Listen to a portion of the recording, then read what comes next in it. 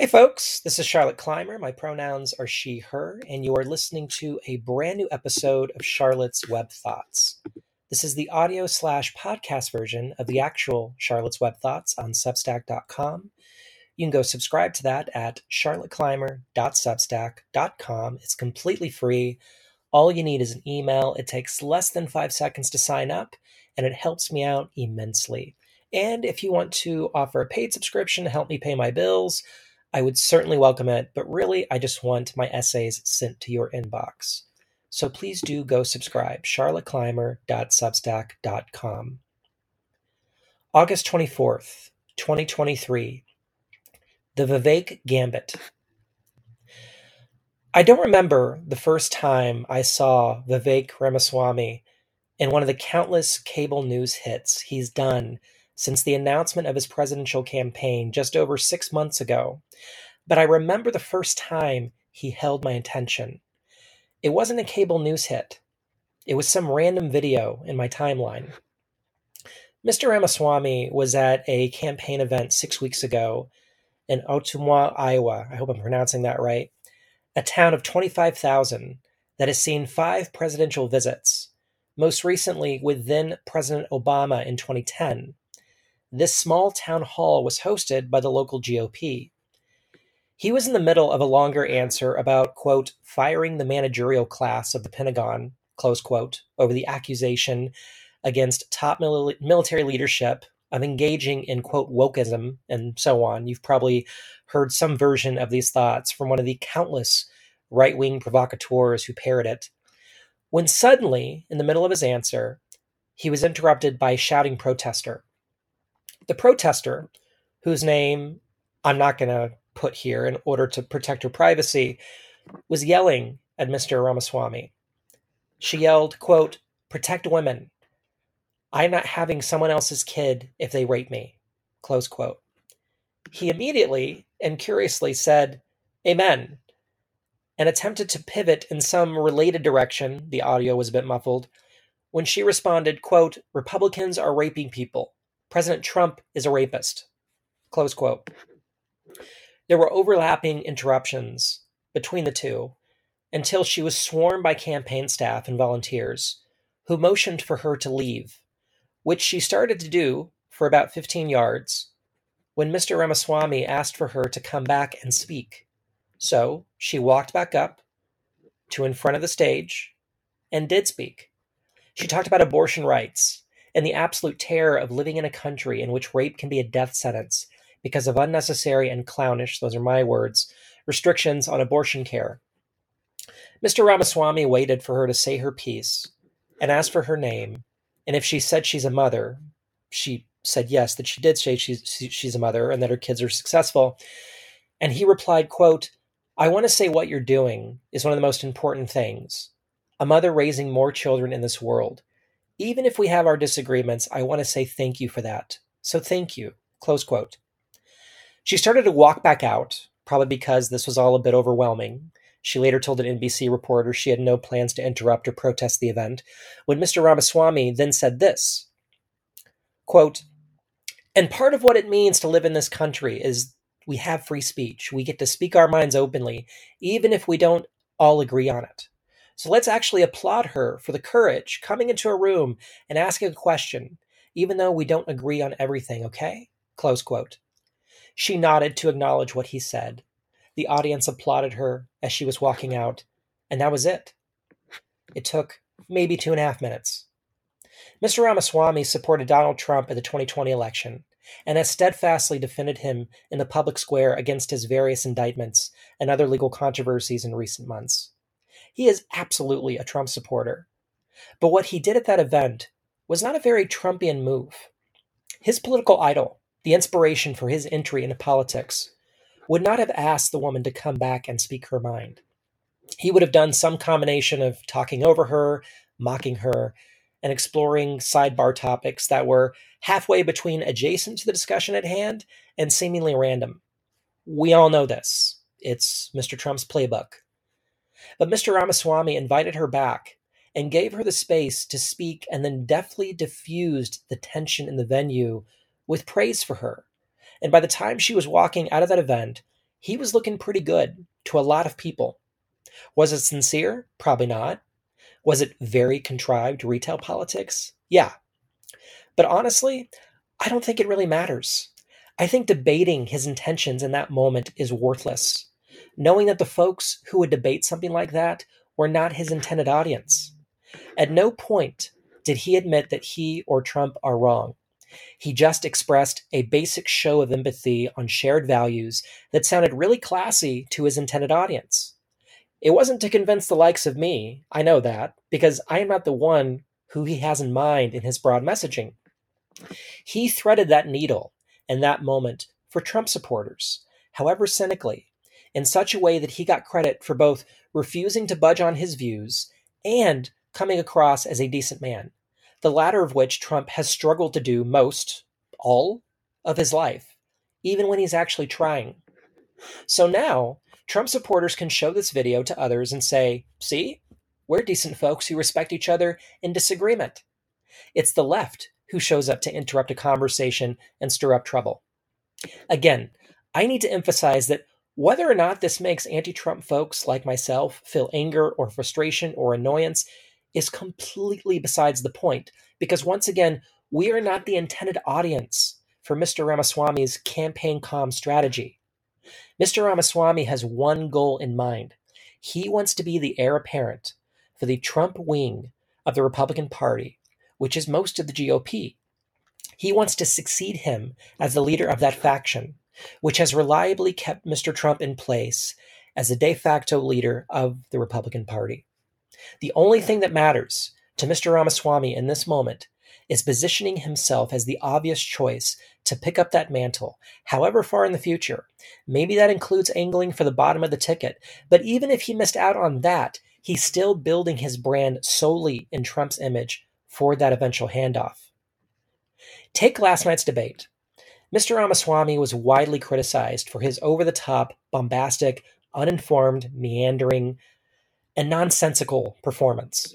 He repeatedly talked over his opponents and the moderators. He seemed to relish embodying an intentional arrogance. Sound like anyone to you?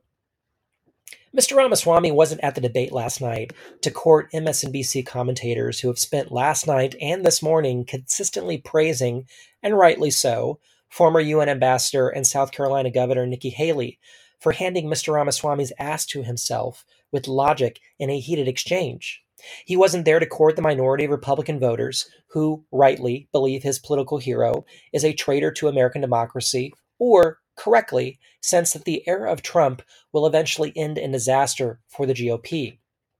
He wasn't there for social media pundits like myself, who have found it all too easy to mock his manic performance last night. I likened his general vibe to that of a youth pastor who's taken a bump of cocaine backstage before coming out to deliver a sermon. No, he was there to audition for an audience of one, Donald John Trump. And it didn't take long for supporters of Mr. Trump to pick up on that.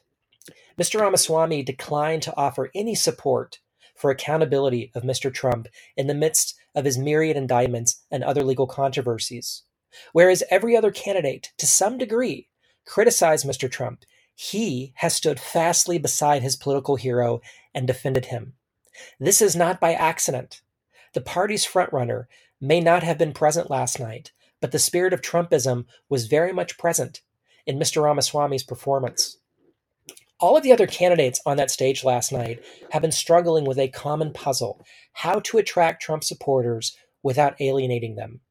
With these added complexities, one, the risk in turning off moderate voters in the general, as Trump does, and two, the risk in attaching their integrity to a sinking ship, that is, Trump's legal future.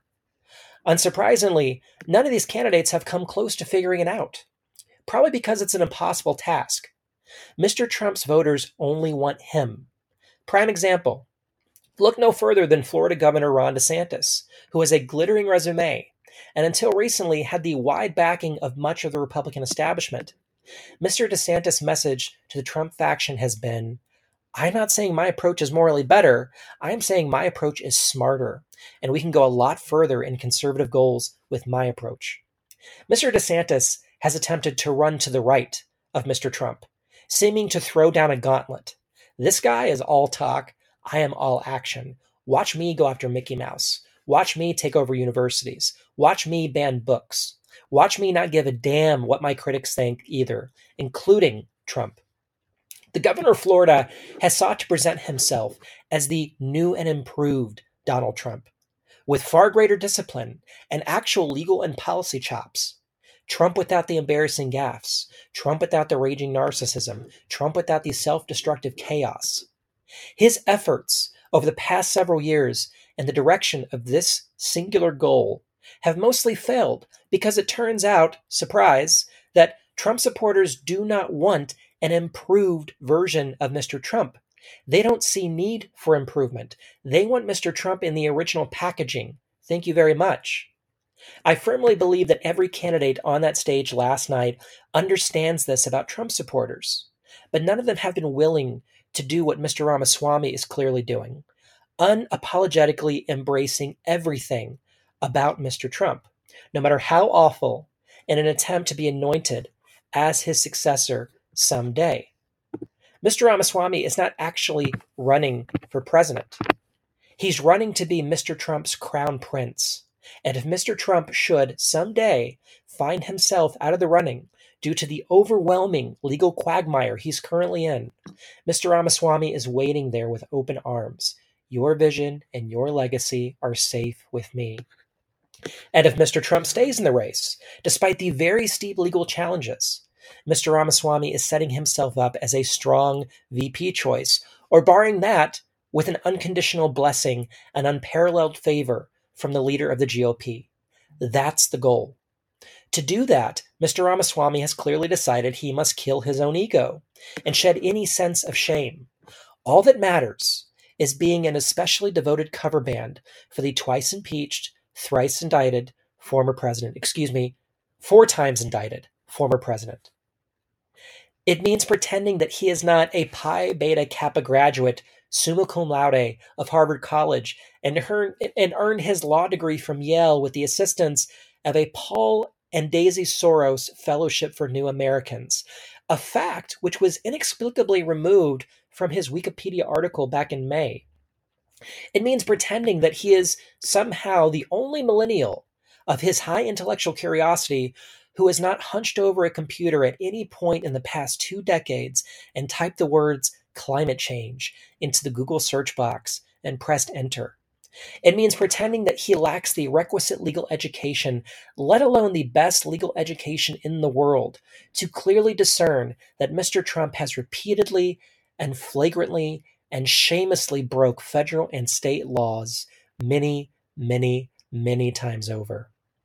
It means pretending that the list of truths he has taken to parroting, an itemized ideology of Trumpism tenets, basically, are not only completely antithetical to basic critical thinking skills, but the whole of his elite education and life experience. It means pretending to all the world that he is somehow inferior to Mr. Trump, which everyone knows is completely false, including Mr. Trump himself. The point is not to acknowledge what's obvious to everyone. The point is the performative kneeling that is required to sell himself to Mr. Trump as an eventual heir. And it all comes with enormous risk. Mr. Trump has managed to evade, for 6 years, substantial accountability for his numerous crimes and acts of cruelty. Now, in recent months, full accountability of Mr. Trump feels more real to the country than at any point in this era. It feels inevitable. 4 active indictments, 91 total federal and state charges, ranging from obstruction to racketeering to conspiracy to defrauding the U.S. government to illegally hoarding highly classified documents pertaining to our national security, on record openly admitting to wrongdoing, legally screwed beyond imagination. If Mr. Ramaswamy makes his own future inextricably bound with the reputation of the person described in the previous paragraph, he certainly risks going down with the ship, even if he didn't break any laws. That's the gambit. All the other candidates in this race are trying to shape some kind of reasonable post-Trump future and wouldn't dare careening off the cliff with him. Yet Mr. Ramaswamy is doing exactly that. and hoping it pays off with being anointed by Mr. Trump one way or the other. He doesn't care about annoying or enraging the other candidates. He doesn't care about the lectures from pundits across the spectrum. He doesn't care about shame. He only cares about fully committing to this singular role. It would seem Trump supporters sense this. While most non-Trump folks were picking Mr. Ramaswamy apart last night, myself included, he was earning high marks from Trump folks who were watching. When CNN did a post-debate poll among a focus group of 15 Republican voters in Iowa, these were the results: 7 for Mr. Ramaswamy, 4 for Ambassador Nikki Haley, 2 for Governor DeSantis, and 2 abstentions. He almost had a clear majority of that focus group. The cherry on top for Mr. Ramaswamy was the praise posted by Mr. Trump on his platform Truth Social. Quote, "This answer gave Vivek Ramaswamy a big win in the debate because of a thing called truth. Thank you, Vivek." Close quote. What answer had Mr. Ramaswamy given that so impressed Mr. Trump? He said, quote, "President Trump, I believe, was the best president of the 21st century." Close quote. Made in his own image, indeed.